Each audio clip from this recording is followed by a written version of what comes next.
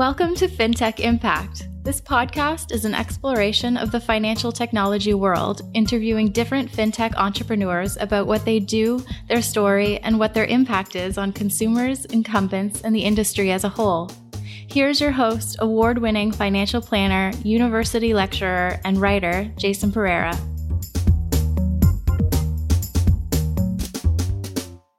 Hello and welcome to the show. First piece of housekeeping, just a reminder, as I mentioned before, I will be speaking at the Wealth Professional Summit on Leadership and Technology on May 30th in Toronto. For anyone who's interested, the subject will be tools for an efficient advisor office or something to that effect once I figure out a name. So today, moving forward, on to our guest, Paweł Berminski. Paweł Berminski is the founder and CEO of Snap Projections. Snap Projections is a relatively new financial planning software in the Canadian market, and we talked at length about tools and challenges to the Canadian financial planner and how he's helping to try to meet those. In addition to that, Paweł also runs a podcast on growing your financial advisory practice. I just so happen to be lucky enough to be the guest on the 6th episode of his podcast, and I think it went very well. We will attach a link to that in the show notes for anyone who's interested in listening. And with that, here's my interview with Paweł. Hello, Paweł. Hi, Jason. Thank you for joining me. I'm super excited. Thank you. Good. Well, it's nice. I get to return the favor. I was on your podcast the other day. We'll talk about that in a minute. So, Paweł, tell us about Snap Projections. So Snap Projections is financial planning software for Canadian financial advisors, investment managers, and financial planners. We focus more, and I think we'll probably get into more detail a little later on, but we focus more on the kind of mass affluent market. So just not very high ends, just millions of dollars of really huge clients with a lot of complexity, but really helping sort of more average advisors and advisors who plan for larger clients as well, but just kind of be much more efficient with their process and really help a lot more people with financial planning. Good. So we'll come back to that in a second. Now, tell us about you, your background, and your journey to start this company. That's a long conversation, but okay. Well, let's do it quickly. So, my background is software engineer, so it's just that's technical background. But it's kind of interesting how I ended up looking at starting Snap Projections, because when I actually came to Canada over 15 years ago, at a time I for the first time I really noticed that Europeans and people in Canada here, probably US as well, they think about money differently and they make different decisions. So, for example, there's not a lot of credit card use in Europe, and the same with checks. I think checks are only in UK.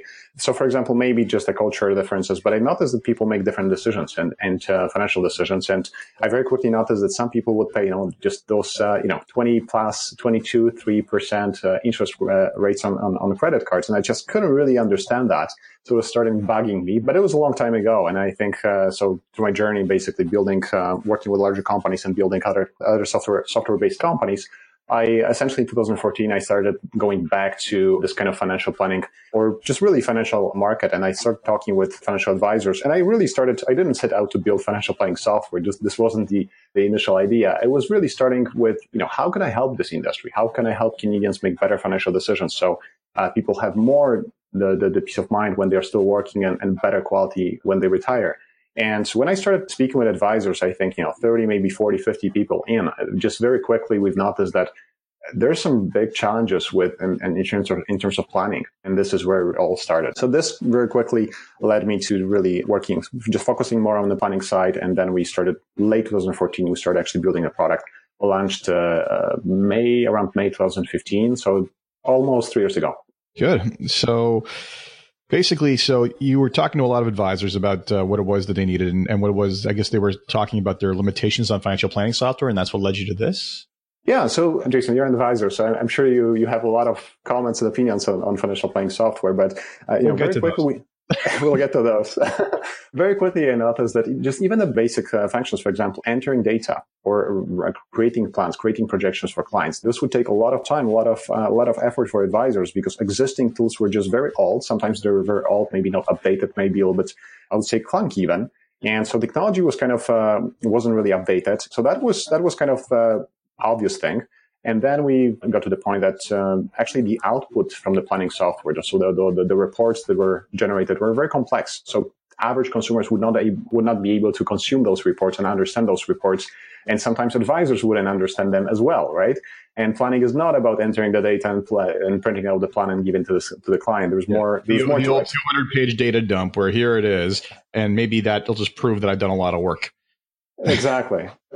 And just completely doesn't make sense. And I think the industry is changing very quickly.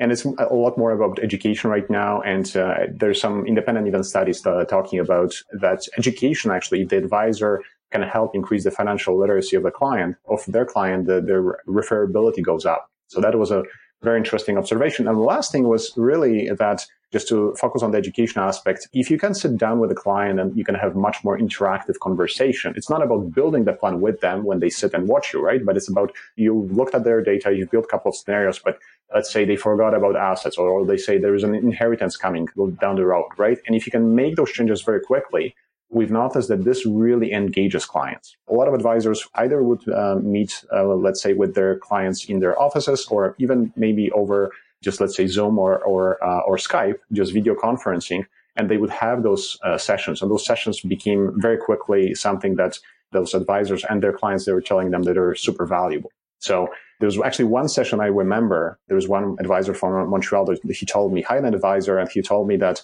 he would project the output from the software on the large screen, and the clients would just come up to certain numbers and they would just point to numbers, and they started talking about their life, about their goals. So he told me that the software allows him to show the life of the client on one page, essentially.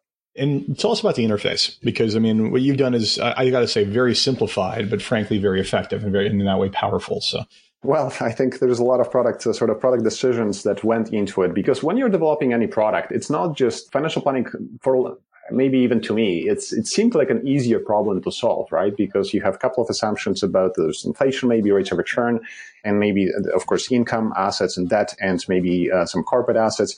And how complex can it be, right? But very quickly, very complex. Exactly. For the mass market, yes, I think something. A lot of times these plans try to smash a fly with a hammer. But yeah, I mean, don't get me wrong. My practice, we deal with super advanced cases that, frankly, you'll get dizzy just trying to follow up of keep track of everything going on.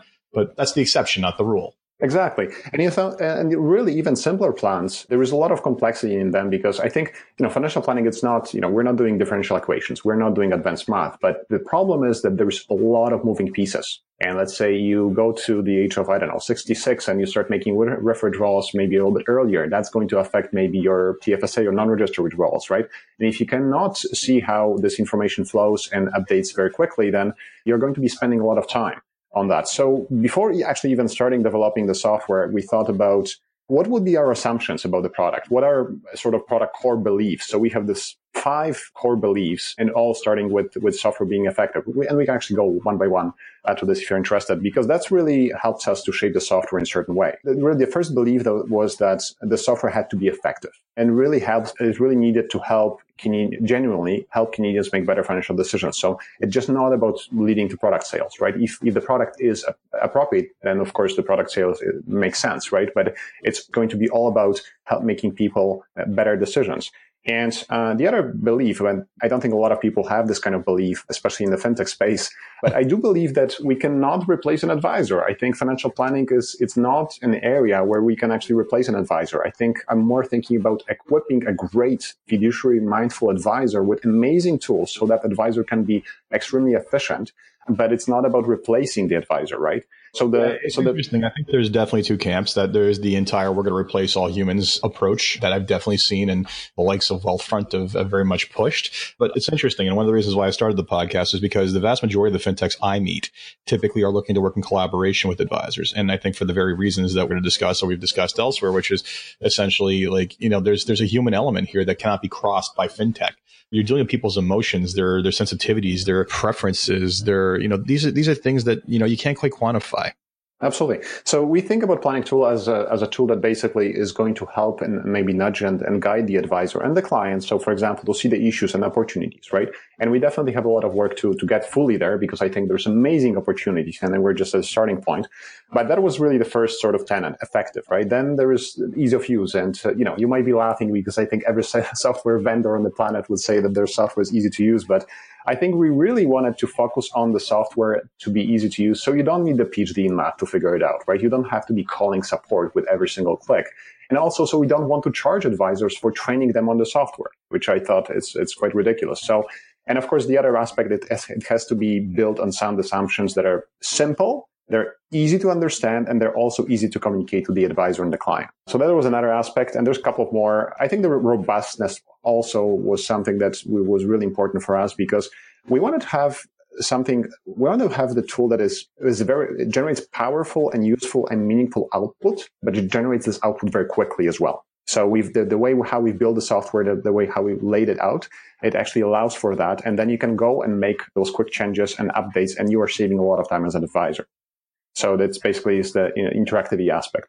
And there's two other things, customization. So that's kind of more obvious thing, but we wanted also for the software to be incredibly customizable. So you can actually model a variety of client situations, because in a lot of cases, we're talking with advisors and they said, I like the software that I'm using, but you know what? I cannot make those changes about withdrawals, especially right now when we're entering the large decumulation, I would say, phase.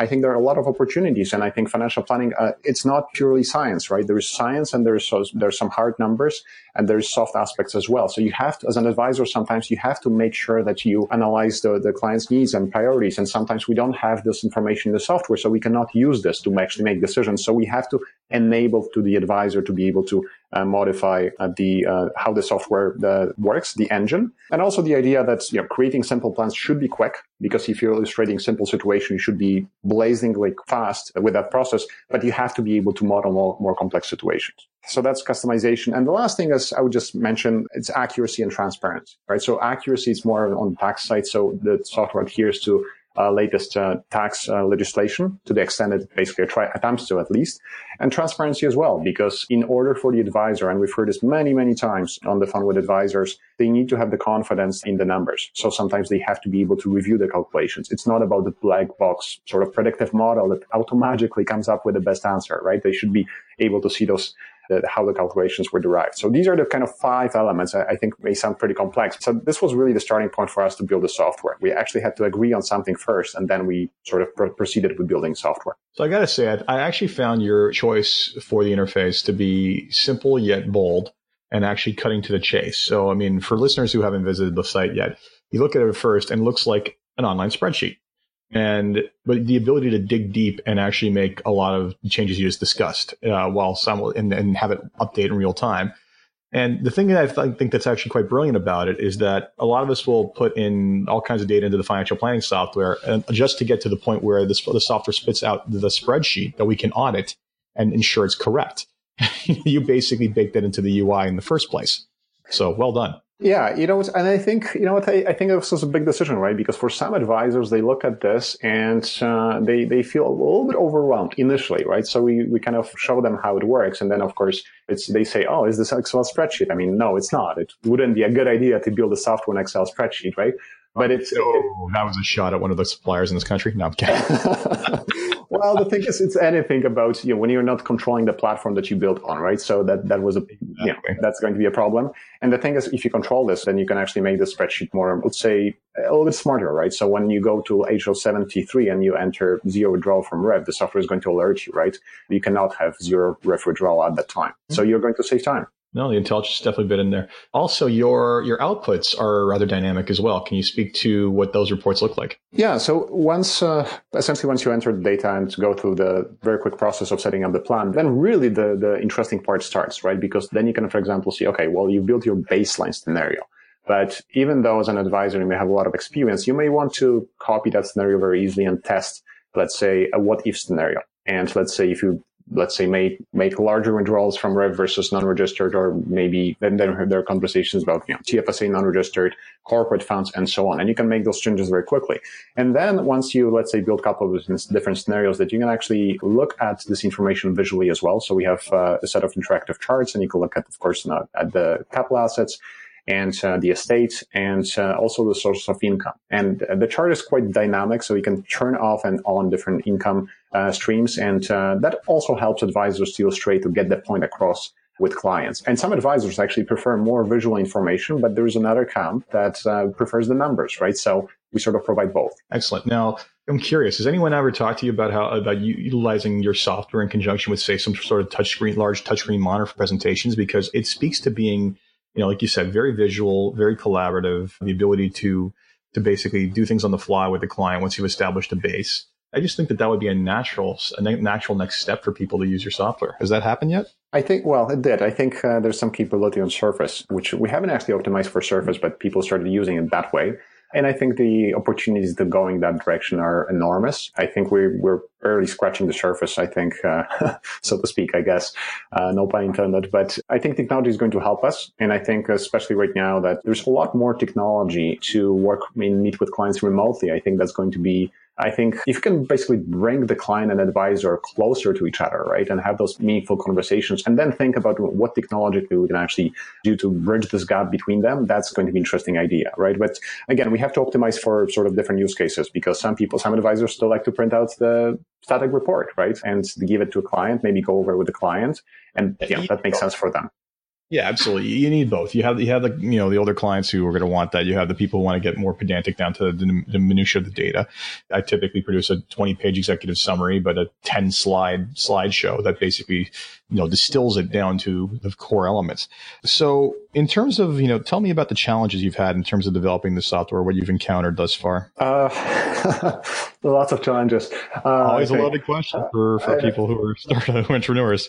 Yeah, so I think we built the software in a way that it's kind of interesting. It's kind of unique in a certain way because when we did early surveys on the software, and we had maybe a couple of hundred users at the time, it was maybe a year and 2 years ago, I looked at the data, and when there was one question specifically, I was very curious to find the answers to and review the answers. And the question was, what would you use if Snap Projections was no longer available? And a lot of people would tell us that they wouldn't use anything. Or some people, and that was shocking to me, right? Because I was expecting there would be, some people would say, for example, Excel, maybe there was a number of competitors in the market. There's some really good planning software packages on the market too, right? But it was very interesting, right? Because we sort of found a niche, and we found a niche that people wanted to get to details, I guess, get to business very quickly and see the numbers. So that was very interesting. And I think the whole process of building the product, the decisions that you have to make, whether you build new features so you can serve additional, you can expand your market, or whether you really polish the features that you have. That's a big decision, right? And you have to also make decisions on what is the area in the application that your users are going to be using most often, right? And you have to focus on that. So that was kind of more product decisions and building the software. And we're building the software iteratively, right? So just releasing features, testing, sometimes maybe even taking a feature away if we didn't find it was useful. And we still have a lot of work, but that was kind of on the product side. The other thing is, I can openly talk about that. We are completely self-funded company, right? So we have. I should probably clarify that there's no equity funding that we've ever accepted. We were supported generously by some of the grants, provincial, federal. But so that was a huge challenge, of course, right? Because you have limited resources. And you're trying to build a product in pretty established industry when the standards are pretty high. So that was definitely a challenge and just building a team. But, we got to the point that we've been growing very quickly. And that was kind of interesting time for us because in order to accelerate what we are doing right now, we've been actually thinking about funding and maybe we're just open a little bit more. But that was definitely a challenge. So, and that leads me to a curious question. So you're talking about things you're looking to accelerate in terms of growth. Can you tell me what's in your product pipeline? Like, what are you looking to develop at this point? Wow. That's another big question. So we have, I looked a couple of days ago, and I think we have over 500 feature requests on the list. And some of them are well documented. And you know what? If somebody, is surprised by that, typically, if you build a product, you will have a lot of feature requests from clients, right? But then those feature requests, it can take you to different directions. So you have to be very strategic about adding those features. And really, even if we have even increased our development team to, let's say, 10 people right now, we still would probably receive another 500 feature requests over the next couple of weeks. So now I think it's more about strategic decisions, right? Because we have to think about what is the core client that we serve, right? What is this kind of advisor and who is this advisor, right? And then we're looking basically at a lot of your features. So, and I think there's, in financial planning space, there's still a lot of problems, I would say, a lot of things that have not been addressed properly, right? Most planning software, actually not even Canada, but just worldwide, was mostly developed for asset accumulation, not decumulation, right? So that's definitely a big challenge for a lot of people. Other functionality, of course, talking to other software vendors, so APIs and some being able to connect data from other sources. That's definitely a big one. Very much something you're looking at. Yeah, integrations, the whole client portal aspect, right? And we actually thought about it for a long time. We haven't actually done a lot in this area, but that's another thing, right? Because that's a very strategic decision for us. Another area, it's proper portfolio stress testing, right? So it's not about building a quick Monte Carlo simulation and showing different rates of return and maybe, let's say, several thousand different trials, but really looking at mortality tables, maybe longevity, inflation, rates of return, different outcomes from bond market and equity market. And also looking, what are the spending patterns in retirement, right? What are the healthcare costs? And really, I think, this could be definitely a separate product. So what you're saying is that you're looking at making a number of integration plays potentially.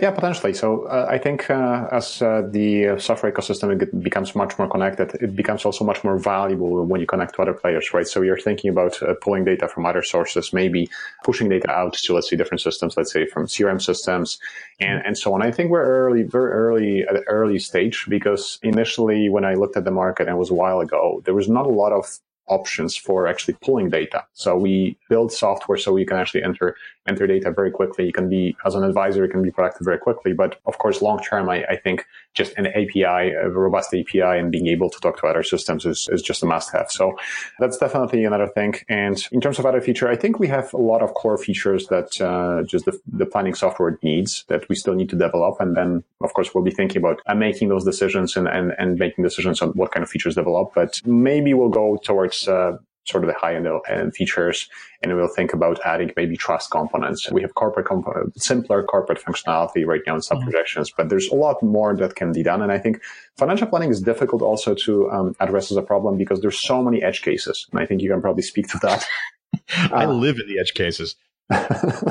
Exactly. Sometimes I do feel like, I live just basically on this edge cases as well, because we're just dealing with those kind of esoteric situations. And advisors sometimes ask us about those situations. And really, the interesting thing about this, if you think about it, sometimes advisors think about, they look at projections and say, well, in the year 2045, I would like to make this kind of decisions. And, I'm sort of limited. Yeah. And it's not, financial planning is really an exercise in estimation. This is how I look at it. Need to do that in some cases, like if they're going to basically wind down an individual pension plan or something like that, and there's going to be a known tax liability, like absolutely. But I know what you mean. Like I've seen some people saying, "Oh, it didn't handle this one case." It's like, what makes you think that one case is going to happen in 40 years?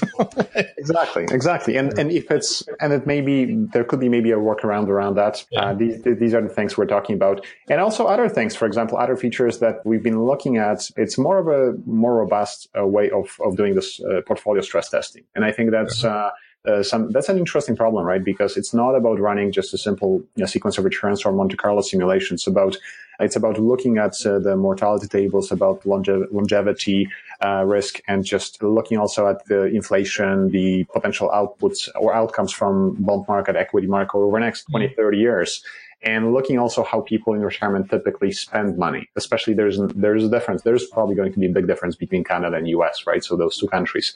Well, the healthcare issue, but the healthcare issue is not getting worse here too, because governments in this country don't do enough for long-term care. And that's something that's definitely going to be increasing in need going forward. Absolutely. So I think that last feature, this could be a completely separate product. And if somebody would build something like this, we would be very happy to actually integrate with them, because that's. Well, it's interesting enough because the podcast, I think it was episode 7, was Rextrema. Have you had a chance to look at their portfolio crash testing tools? I have not, but I will.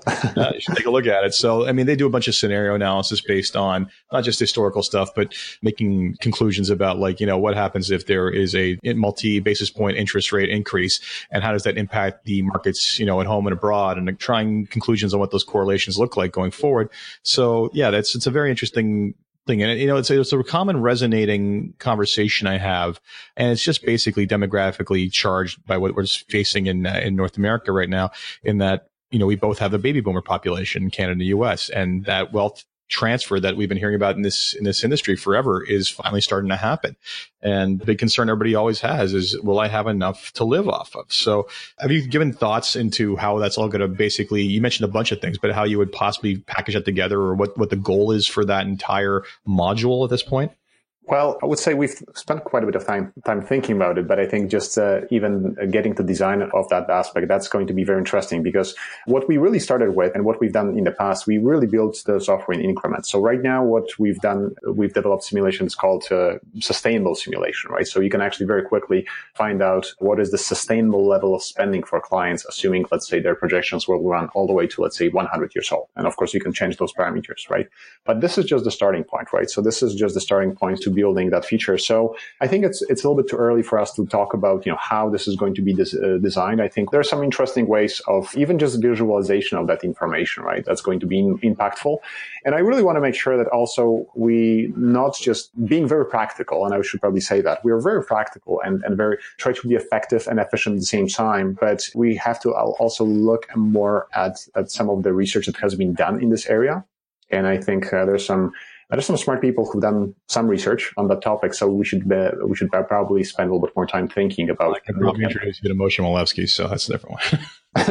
I'll take you up on that offer. Fair enough. So that's good. I mean, that's a hot button, and I think there's a lot more expansion coming in that regard. In terms of the integrations, I mean, one of the big things that everybody's looking for lately is right through processing. Are you guys looking at some sort of onboarding tool as well, both either to build it yourself or to team up with someone like, say, a Precise FP? Potentially. So again, this wasn't probably one of the biggest issues, but I think the biggest issue really, what you just mentioned earlier, right, was the question that retirees ask, do I have enough money to retire, right? Or given the assets that I have, how long will my money last? That's kind of reverse of that question. For a lot of people, that was the core.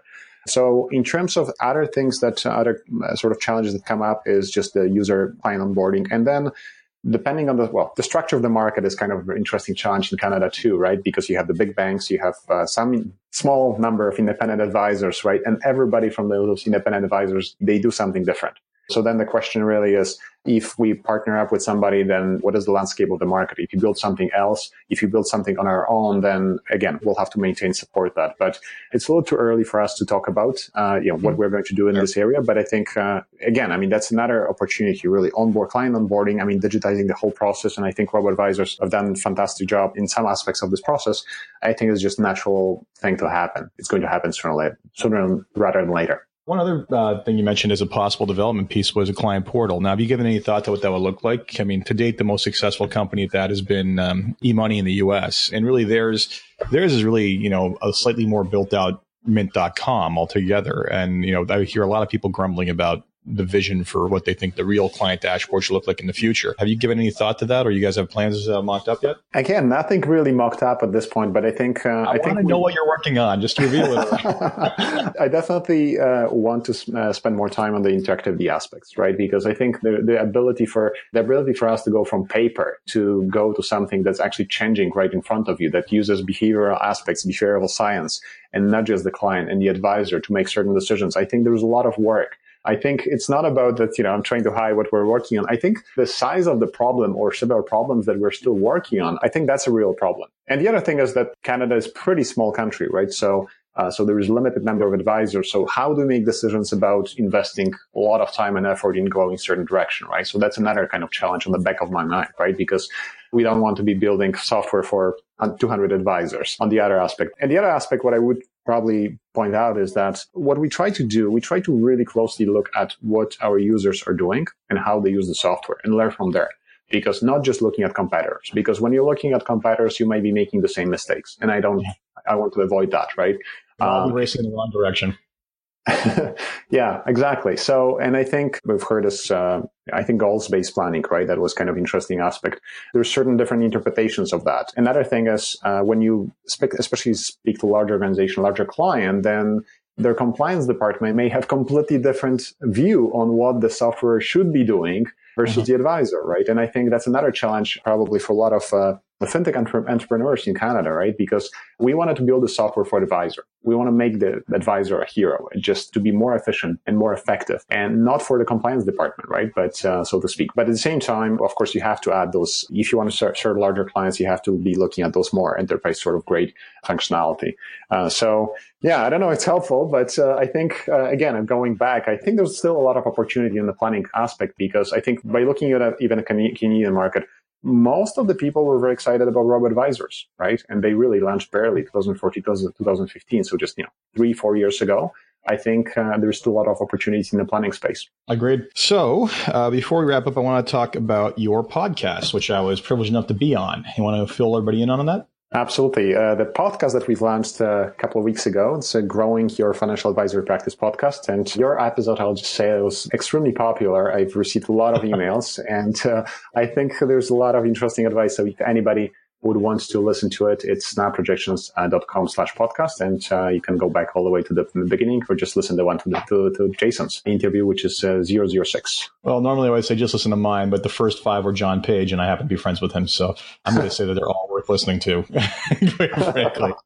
So, yeah, so people, if you're not sick of my voice by now, then by all means, go on and check it out. But that was a thoroughly enjoyable process. I think there was a lot of really good business development pieces we talked about in there. And frankly, I think John is the guru of business development in this industry. So definitely worth listening to. What led you to start that, out of curiosity, before we wrap up? A couple of things. First of all, I've managed to connect with a lot of really smart people, and I didn't have a chance to bring the knowledge that I was basically able to encounter and to share with the rest of the industry, right? We want to share this with the rest of the industry. And there's some really interesting people working on interesting things. And you will have some very interesting guests coming on the podcast very soon. That was definitely one aspect, being able to share valuable information. And I think that's what we try to do with a podcast. And just even from our own perspective, just increase the learning and just increasing the learning of the industry. I think the pace of the industry and the change of the industry is increasing right now. So that's just a really good way for me to keep in touch with great people in the Canadian industry here. Excellent. Well, Pal, thank you yet again for making the time. It's greatly appreciated. And this has been great. So thank you very much. This was fun. Thank you very much. Take care. And that was my interview with Pal Berminski from Snap Projections. Hope you enjoyed that. And if you did, please leave a review on iTunes, Stitcher, Google Play, or wherever it is you get your podcasts. Thank you. And until next time, I'm Jason Pereira.